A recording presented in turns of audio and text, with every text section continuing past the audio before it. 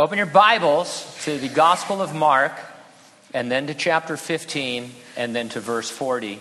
Or you can navigate with your fingers on your electronic device. Anybody have a new Apple Watch yet? No? All right. We'll go on anyway. Mark 15, verse 40 through 47, that's our text. The topic, Joseph of Arimathea persuades Pilate to give him the body of Jesus so he can prepare the Lord for burial. The title of our message, The Persuasion of the Body Snatcher. Let's have a word of prayer. Lord, thank you for inviting us to this place this morning. It's a divine appointment that you've made for us, and we're here keeping it, Lord. We expect that your Holy Spirit will be our teacher, that the living word will be powerful, discerning between the soul and the spirit. Questions will be answered. Your will be revealed. Your love will become more cherished. Leaving this place, those of us that are Christians will be more like Jesus. And if there's anyone here that doesn't know you, Lord, your Holy Spirit would convict him of sin and of righteousness and of the judgment to come. They would be drawn to the cross where you were lifted up so that all men might be saved. We thank you and praise you in Jesus' name. And those who agreed said, amen. The last lines in books and movies really should capture the meaning of the entire story. It's a tall order, but it can be done. Can you identify this famous last line? Well, I'm back. Well, those are the last words spoken by Samwise Gamgee to end J.R.R. Tolkien's fantasy trilogy, The Lord of the Rings. Sam is a kind of everyman character. He's the guy we're supposed to relate to in the story. He's a guy quietly going about his daily routine who suddenly is pressed upon to do something remarkable. He returns from the journey changed, never to be quite as quiet or as timid, but valuing more than ever getting back to his routine life. Well, I'm back captures perfectly the fact that his extraordinary exploits had preserved ordinary life in the Shire. It's a perfect last line. My thoughts went to Sam because of something we see in the verses we're about to read. Mark introduces us to Joseph of Arimathea. He steps forward out of nowhere to claim the body of Jesus to assure he is prepared for a proper Jewish burial. Joseph is a kind of closet disciple who suddenly gets pressed into service to do something remarkable. Mark also calls our attention to the group of women who had been following Jesus around as he ministered to others for 3.5 years. They served him, performing routine, you might even say mundane tasks. Now, I mostly identify with the group of women. My service to the Lord is generally pretty routine. I'd like to identify more with Joseph and do something remarkable. The routine and the remarkable are going to be our theme. I'll organize my thoughts around these 2 points. Number 1, don't think that your routine service for the Lord is insignificant. And number 2, don't think that your remarkable service for the Lord is inconceivable. Let's take a look at routine service, first of all, in verses 40 and 41. Mr. Miyagi's training regimens in The Karate Kid are the classic example of a person coming to realize the significance of the mundane. What seems mundane and routine actually has great significance. He had Daniel sanding his floors, waxing his cars, painting his fence in his house. When Daniel complained he wasn't learning karate, Mr. Miyagi asked him to demonstrate the repetitive movements. You remember that sequence. Show me sand the floor. Show me wax on, wax off. Show me paint the fence. Show me paint the house. Remember that? It's classic. I watched it 3 or 4 times. I love that movie. I'm sorry. The original, not the remake. Each movement turned out to be a defensive response.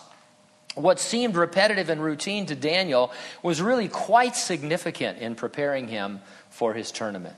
Now, most of your daily activities as you walk with the Lord are pretty mundane. They're going to be pretty routine. They're going to be wax on, wax off. Never think they are insignificant. Doing everything as unto the Lord is honorable in itself, and it prepares you for whatever may be coming your way. Mark introduces us to a group of ladies whose routine daily life was to minister to the mundane needs of Jesus. Verse 40, there were also women looking on, and they're looking on at the crucifixion. Jesus has just died on the cross. Looking on from afar, among whom were Mary Magdalene, Mary the mother of James the Less and Joseph, and Salome. Now, Mary of Magdala is how it should read. Since there were so many Marys following Jesus, this one was distinguished from all the others by reference to her Galilean hometown of Magdala. This is the first mention of her in Mark's gospel. The earliest reference to her is in the Gospel of Luke, where it's recorded that Jesus cast out of her 7 demons. She's mentioned 12 times in the New Testament, making her the second most mentioned woman after another Mary, Mary the mother of Jesus. Now, except in John 19, Mary is always named first in these lists of women. And because of the way that the Jews did things, we can therefore deduce that she held an unofficial position of leadership among the women. Mary of Magdala has been the victim of slander by church officials, specifically that she was a prostitute. The Roman Catholic Church was guilty of fastening this slander upon Mary when at Naples in 1324 it established its first Magdalene house for the rescue and maintenance of fallen women. Because it was assumed that she was a prostitute, they named their house for wayward women the Magdalene house. Now, there is zero biblical evidence that Mary was a prostitute or a notorious sinner. Yes, she was inhabited by 7 demons, but there's no information about her being especially wicked as a result of that. Nor was she the girlfriend or the wife of Jesus, as is sometimes portrayed in extra-biblical literature. For one thing, the fact that she assumed a leading role among the women argues for her being a much older woman. We imagine her in her 20s or 30s, but she was just as likely to be above 50 or 60 years of age. We have no idea how old she was, so why do we think she was a young woman, a prostitute? It became popular in the church, and there's a lot of Renaissance art that portrays her that way. But there's no biblical evidence whatsoever that she was a prostitute or that she was even young. Most of the references to her are positive and are found in the crucifixion and empty tomb accounts, where she's portrayed as a loyal disciple at the foot of the cross and as one of the first witnesses to the resurrection. Women were last at the cross, first to the tomb. The next Mary is distinguished by her sons. James the Less and Joseph must have been well known to the early church. They were a ministry team of brothers who all you had to do is mention their name and everybody knew who you were talking about.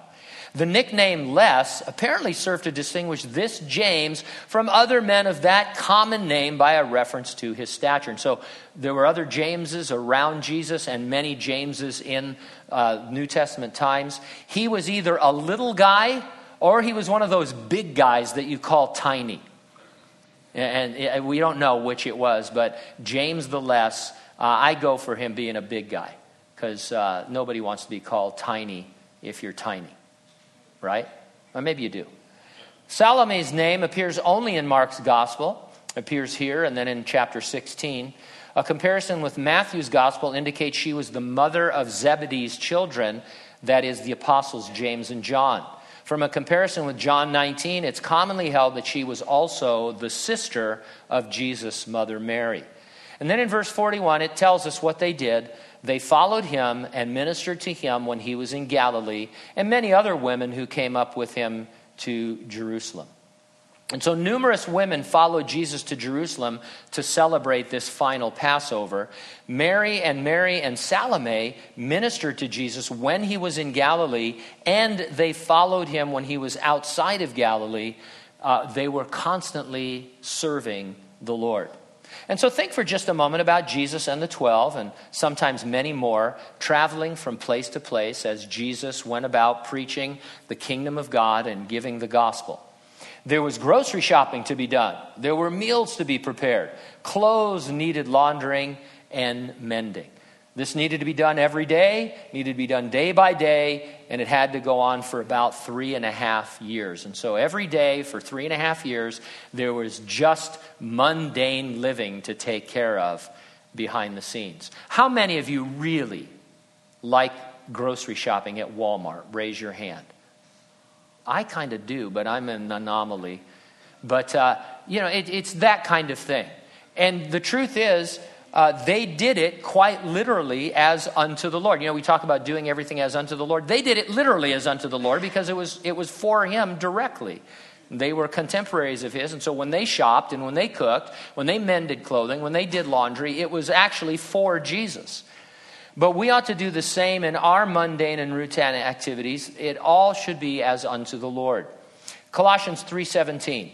Whatever you do in word or deed, do all of it in the name of the Lord Jesus, giving thanks to God the Father through him. Now, you and I, we know this. This is something basic. You probably think about it several times a day. But we need to be reminded of this. All of your mundane daily activities can be done as unto the Lord. The key concept here is, am I where the Lord wants me to be, doing what the Lord wants me to be doing in the group where the Lord has placed me? And then no matter what, no matter how insignificant my shopping at Walmart seems, I can actually do it as unto the Lord. And that can mean a lot of different things. It could mean that God can use me at Walmart. I might be able to minister to somebody by being the only person smiling at Walmart. There's a lot of different, but the idea is that we tend to think that the routine, mundane activities of our life really don't count. And I'm here to tell you, and Mary and Salome are here to tell you, and Paul in Colossians 3 is here to tell you, everything can be done as unto the Lord and have its own significance. Now, at the same time, we don't want to settle for the routine if and when the remarkable presents itself. And so as we go into verses 42 through 47, don't think that your remarkable service for the Lord is something inconceivable. In the Old Testament, Amos was a herdsman and he was a grower of figs. About 755 BC, God called him to leave his farm in the southern kingdom of Judah to go and prophesy judgment against the northern kingdom of Israel. And so Amos is literally minding his own business as a Judean rancher and farmer when the call of God comes on him, not to talk to his own people, but to talk to the northern 10 tribes in Israel and to bring God's judgment against them. It was altogether remarkable. He had no formal training as a graduate of the school of the prophets. He had taken no online courses. He didn't have a document from the Universal Life Church that said he was a minister. He was just a rancher and a farmer, or a herdsman. He had no informal training. He wasn't a layman. He had no experience whatsoever. As far as we can tell, his remarkable ministry as a prophet lasted just a few months. Afterward, he returned to his hometown of Tekoa, and presumably, he lived out the rest of his life as a rancher and a farmer. No formal training, no informal training, no experience. Who does that sound like? Well, that sounds like you and me. This is an exciting moment for us, just reading the book of Amos in the Old Testament. There's an Amos in all of us, and we see that in Joseph of Arimathea. His inner Amos came out, you might say. Verse 42, now when an evening had come, because it was the preparation day, that is, the day before the Sabbath. Preparation day is a technical term that describes the daylight hours on Friday that lead up to sundown Friday when the Sabbath begins. Because no work was to be done on the weekly Sabbath, you must make preparation for it ahead of time, doing whatever needed to be done to avoid work. And so you had to prepare certain food and laundry, whatever it was that you would need during the Sabbath, you had to prepare for ahead of the Sabbath. And so those hours were called the preparation day. The regular weekly Sabbath was sundown Friday through sundown Saturday. It was never, and it is not, Sunday. Sunday is not somehow the new Christian Sabbath. There are Christian groups, sincere believers, who will try and tell you that Sunday is somehow the new Sabbath that Christians should keep. And that's just not true. The Sabbath is still sundown Friday to sundown Saturday for Israel. Paul the Apostle let us know in Colossians that you're not to be judged by any Sabbaths, meaning you have no relationship to keeping the Sabbath. And in the book of Acts, there was a church council about whether Gentile believers needed to keep Jewish regulations, and those Jewish guys said, yeah, no, they don't. All they need to do is not offend Jews. And so we're not under any obligation to keep the Sabbath in that legalistic sense. Now, because we know that Jesus was the fulfillment of Passover, and therefore he was crucified the same time the Passover lambs were being slain in the temple, we know that the date was the 15th of the month Nisan on the Jewish calendar. We're not sure of the year, although it was most likely 33 A.D.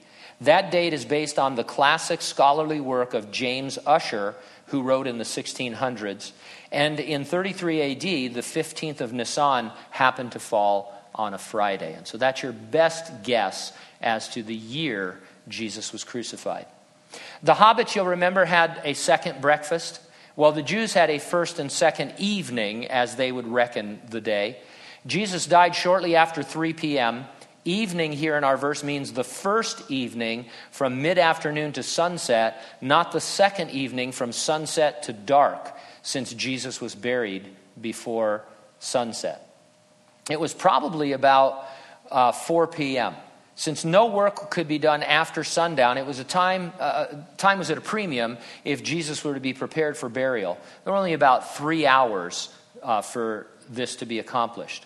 Now, what's interesting in all this is, if you're thinking, in all of Jesus talking to his disciples about his crucifixion and subsequent resurrection, no instruction had been given about his burial. It seemed to be a major flaw in his plan. Have you ever planned a big event and thought you had everything lined up and then realized that you missed a major part of it? You're planning a wedding reception and there's no food or something like that.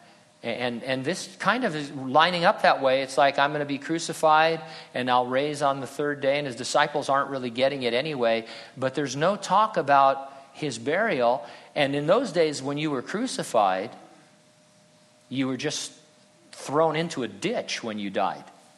And so it was very kind of significant. Well, God always is able to provide for his plan. And that's essentially what providence is. It is God providing for his plan without violating human free will. In this case, God is going to prompt a man to step forward. He was compelled, obviously, by the Holy Spirit, who gave him boldness. But it's clear he was acting freely and that he could have refused. So verse 43, we're introduced to him.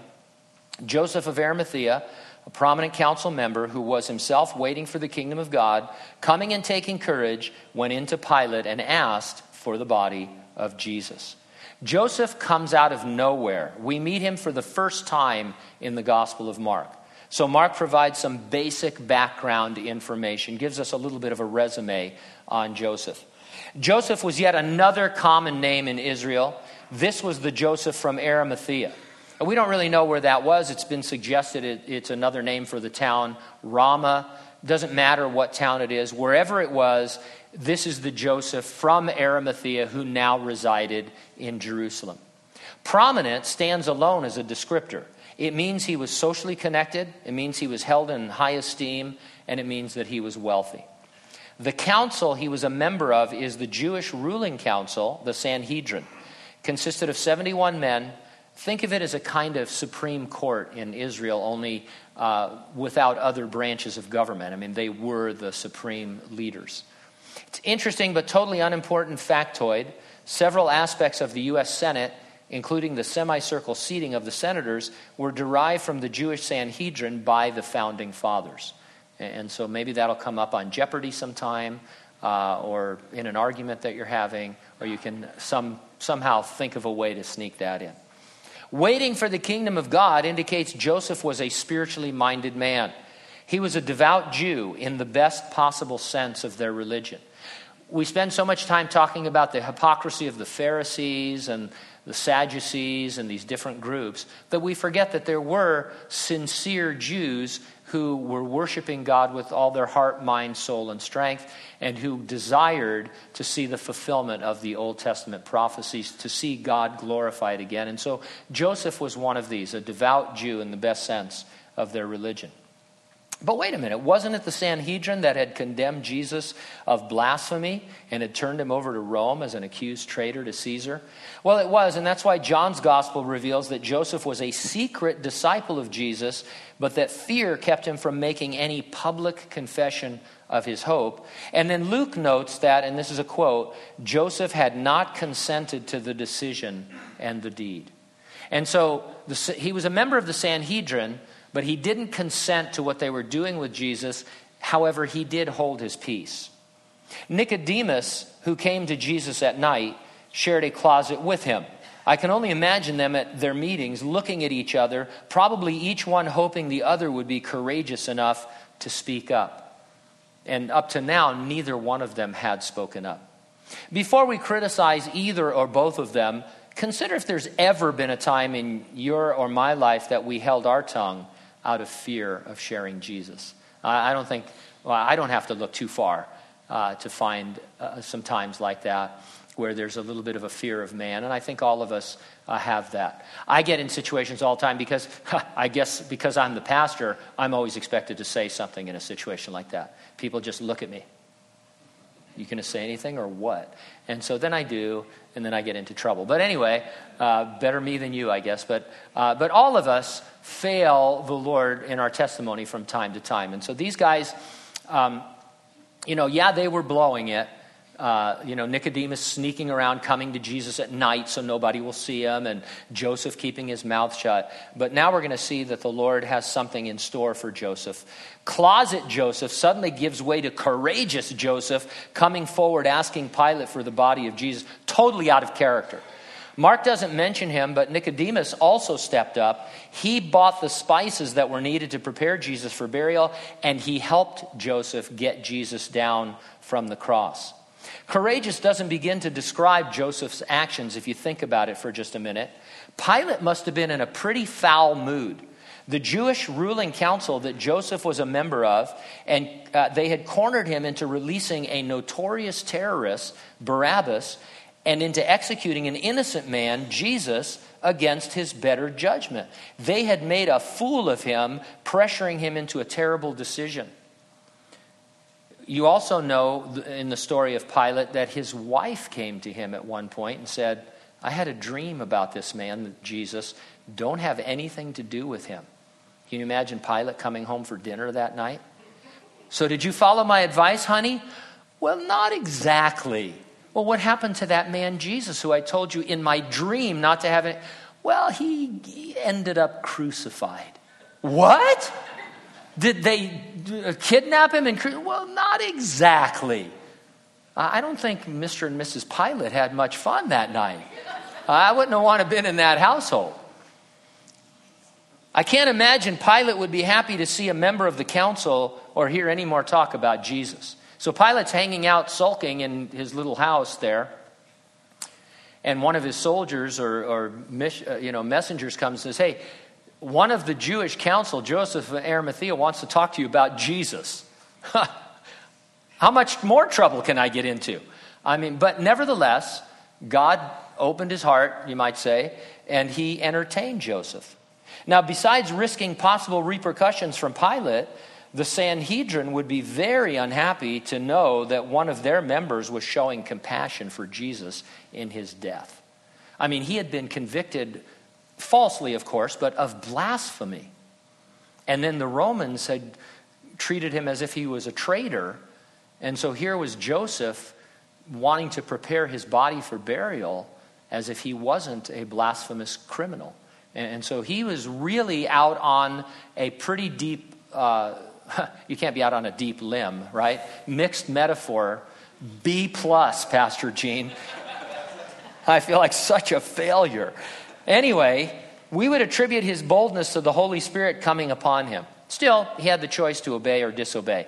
If Joseph had balked, God would have raised up someone else. It's reminiscent of Elijah in the Old Testament. On the run, being hunted by the evil queen Jezebel, Elijah complained to God. He said, God, I'm the only one. I am alone in my devotion to you. In all of Israel, I'm the only one. God responded by telling Elijah, well, I actually have 7,000 people who have not bowed the knee to Baal. Now, they weren't hiding in a cave somewhere, but God knew who they were. Apparently, they were closet believers. But God knew that he could call upon them, and at least one of them could be tapped to step up. God is never without resources. He's made ample provision to see his plan for history to redeem the human race to its successful completion. It's our privilege to be part of God fulfilling his plan. He's chosen to use believers as his agents rather than, for example, angels. It seems inefficient, but in reality it's brilliant, because God's strength and glory are revealed in our weakness. We probably spend as much time saying, God, don't use me, as we ask God to use me. You know, church on Sunday morning, Bible saying, oh, Lord, use me, make me a servant, humble and meek. Then we go to work and something comes up, like, oh, Lord, not now. I can't say the J word now, or else I'll be laughed at or fired or something like that. And so we're very inefficient when it comes to being witnesses for Jesus Christ. And yet God says, no, this is how I'm going to do this, because when you do obey me, the glory is mine. And it's so obvious that I'm filling you with my Spirit that people can't deny it. Pilate, verse 44, marveled that Jesus was already dead. And summoning the centurion, he asked him if he had been dead for some time. Death by crucifixion could take days. The Romans liked to prolong death as long as possible as a deterrent to crime. Cruel and unusual punishment was their goal. It wasn't something to be avoided. It was like, hey, how can we make this as cruel and unusual as possible to deter criminals? And crucifixion fit the bill. Now, the centurion in charge of the crucifixion was kind of like our county sheriff. He doubled as the coroner. A seasoned soldier who had undoubtedly killed men face to face on the battlefield, and a skilled executioner who crucified men for a living. He knew when a person was really, really dead and not just mostly dead. You might say that the centurion issued a verbal death certificate. Pilate said, is he dead? He is dead. And dead meant dead when you were a Roman centurion. Mark goes to great lengths to establish Jesus' death on the cross. He does it because one of the false theories about Jesus is that he didn't die, that he revived after being taken off the cross. You know, those first century people were so stupid. They never knew when somebody was really dead. They couldn't tell. And so they wrapped him all up so he couldn't breathe, and they put him in the tomb, and somehow, after having been scourged and crucified and wrapped up like a mummy, he revived because the tomb was so cool and refreshing. And then, of course, he unwrapped himself, and then he rolled the stone away, and he crawled away, and the rest is history, as they say. And so he was really dead. Verse 45, so when he found out from the centurion, he granted the body to Joseph. Now, I emphasize the word body because Mark uses almost a derogatory term. It's the word carcass or corpse.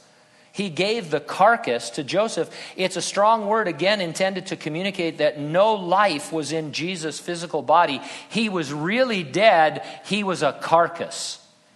There was no thought or hint or opportunity for there to be life remaining in him. Verse 46, then he bought fine linen, took him down and wrapped him in the linen, and he laid him in a tomb which had been hewn out of the rock and rolled a stone against the door of the tomb. I found this quote regarding Jewish burial customs in the first century. It goes like this: as soon as a person was dead, his body was to be washed. In this washing, the body was anointed with perfumes. Nard was the most usual of these, but myrrh and aloes were also used. By the time of Christ, the custom was that the body was elaborately wrapped in the shroud of Turin. In a shroud, and the face was covered with a special cloth called a sudarium. The hands and feet were tied with strips of cloth. All of this happened in very short order. Burial usually followed within 8 hours of death, because in such a hot climate, burial could not be delayed. You remember Jesus when he was going to raise Lazarus from the dead, and he said, roll the stone away. And they said, Lord, by now he stinks. And so they'd get buried as quickly as possible. John's gospel tells us the tomb was near the place of crucifixion.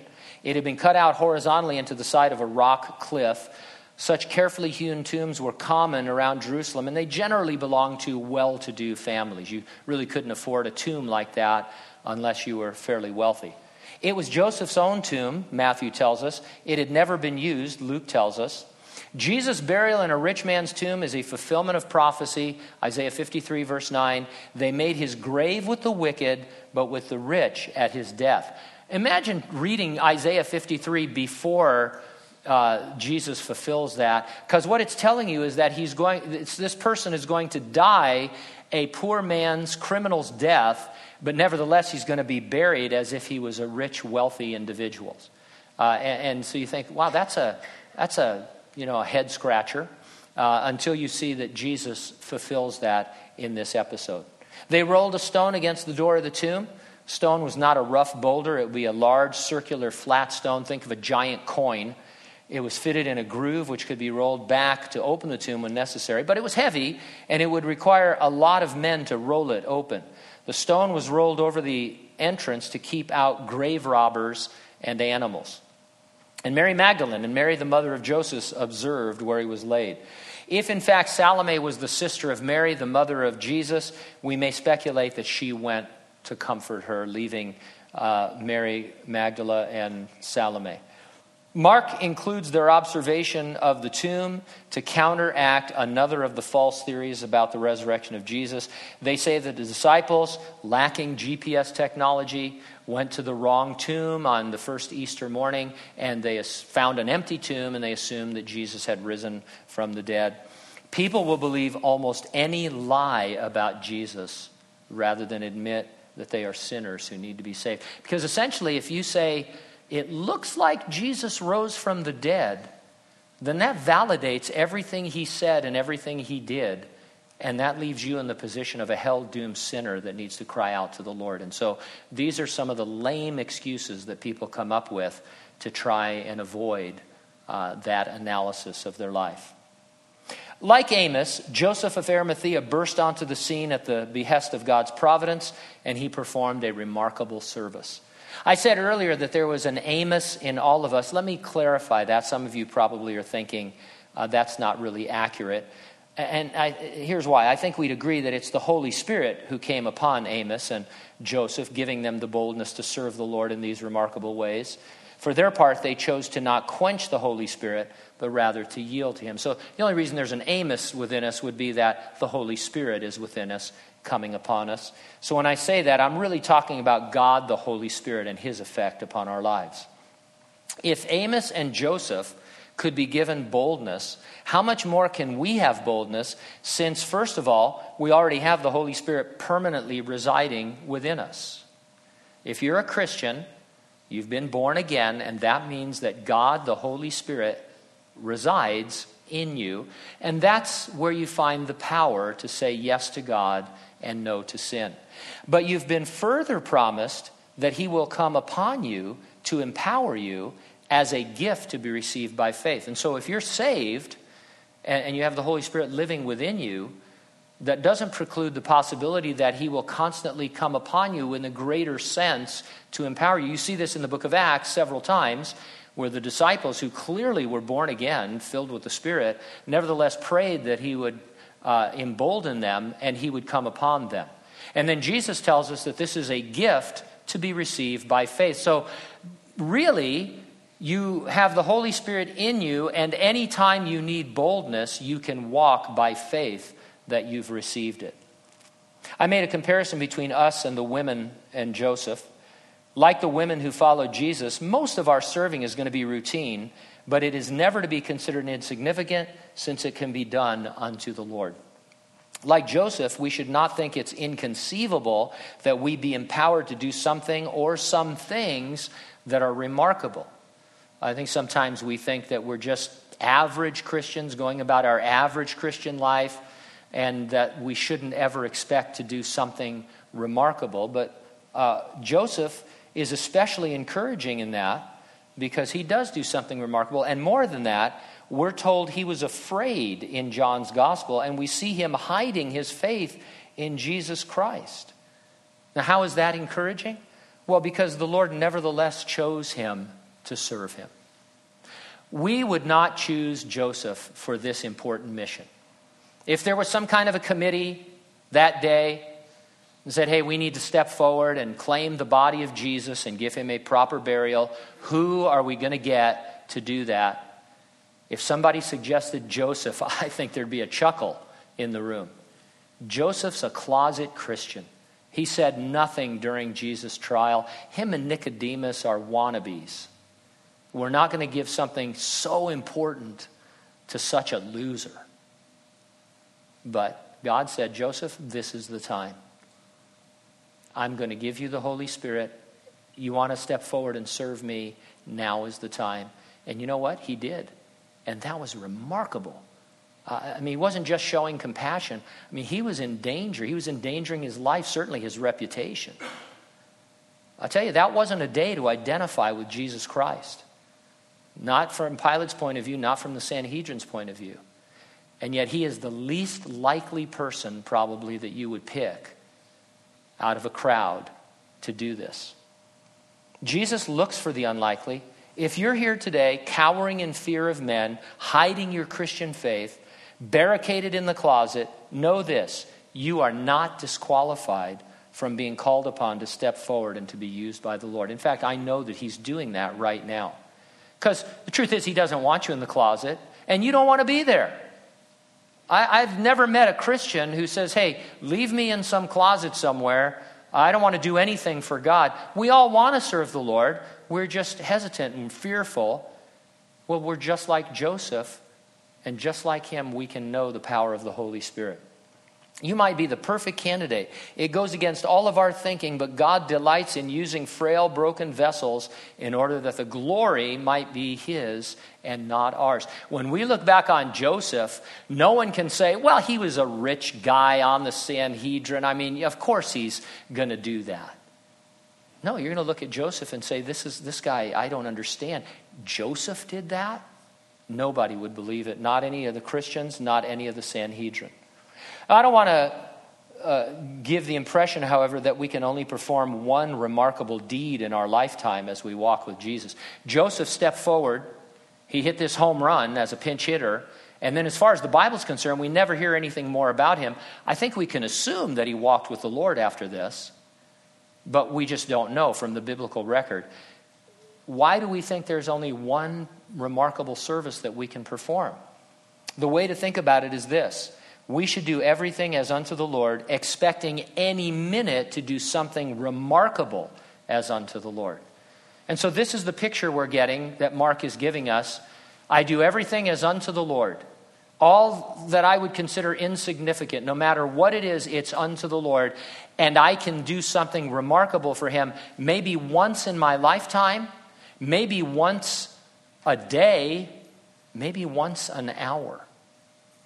Why limit it?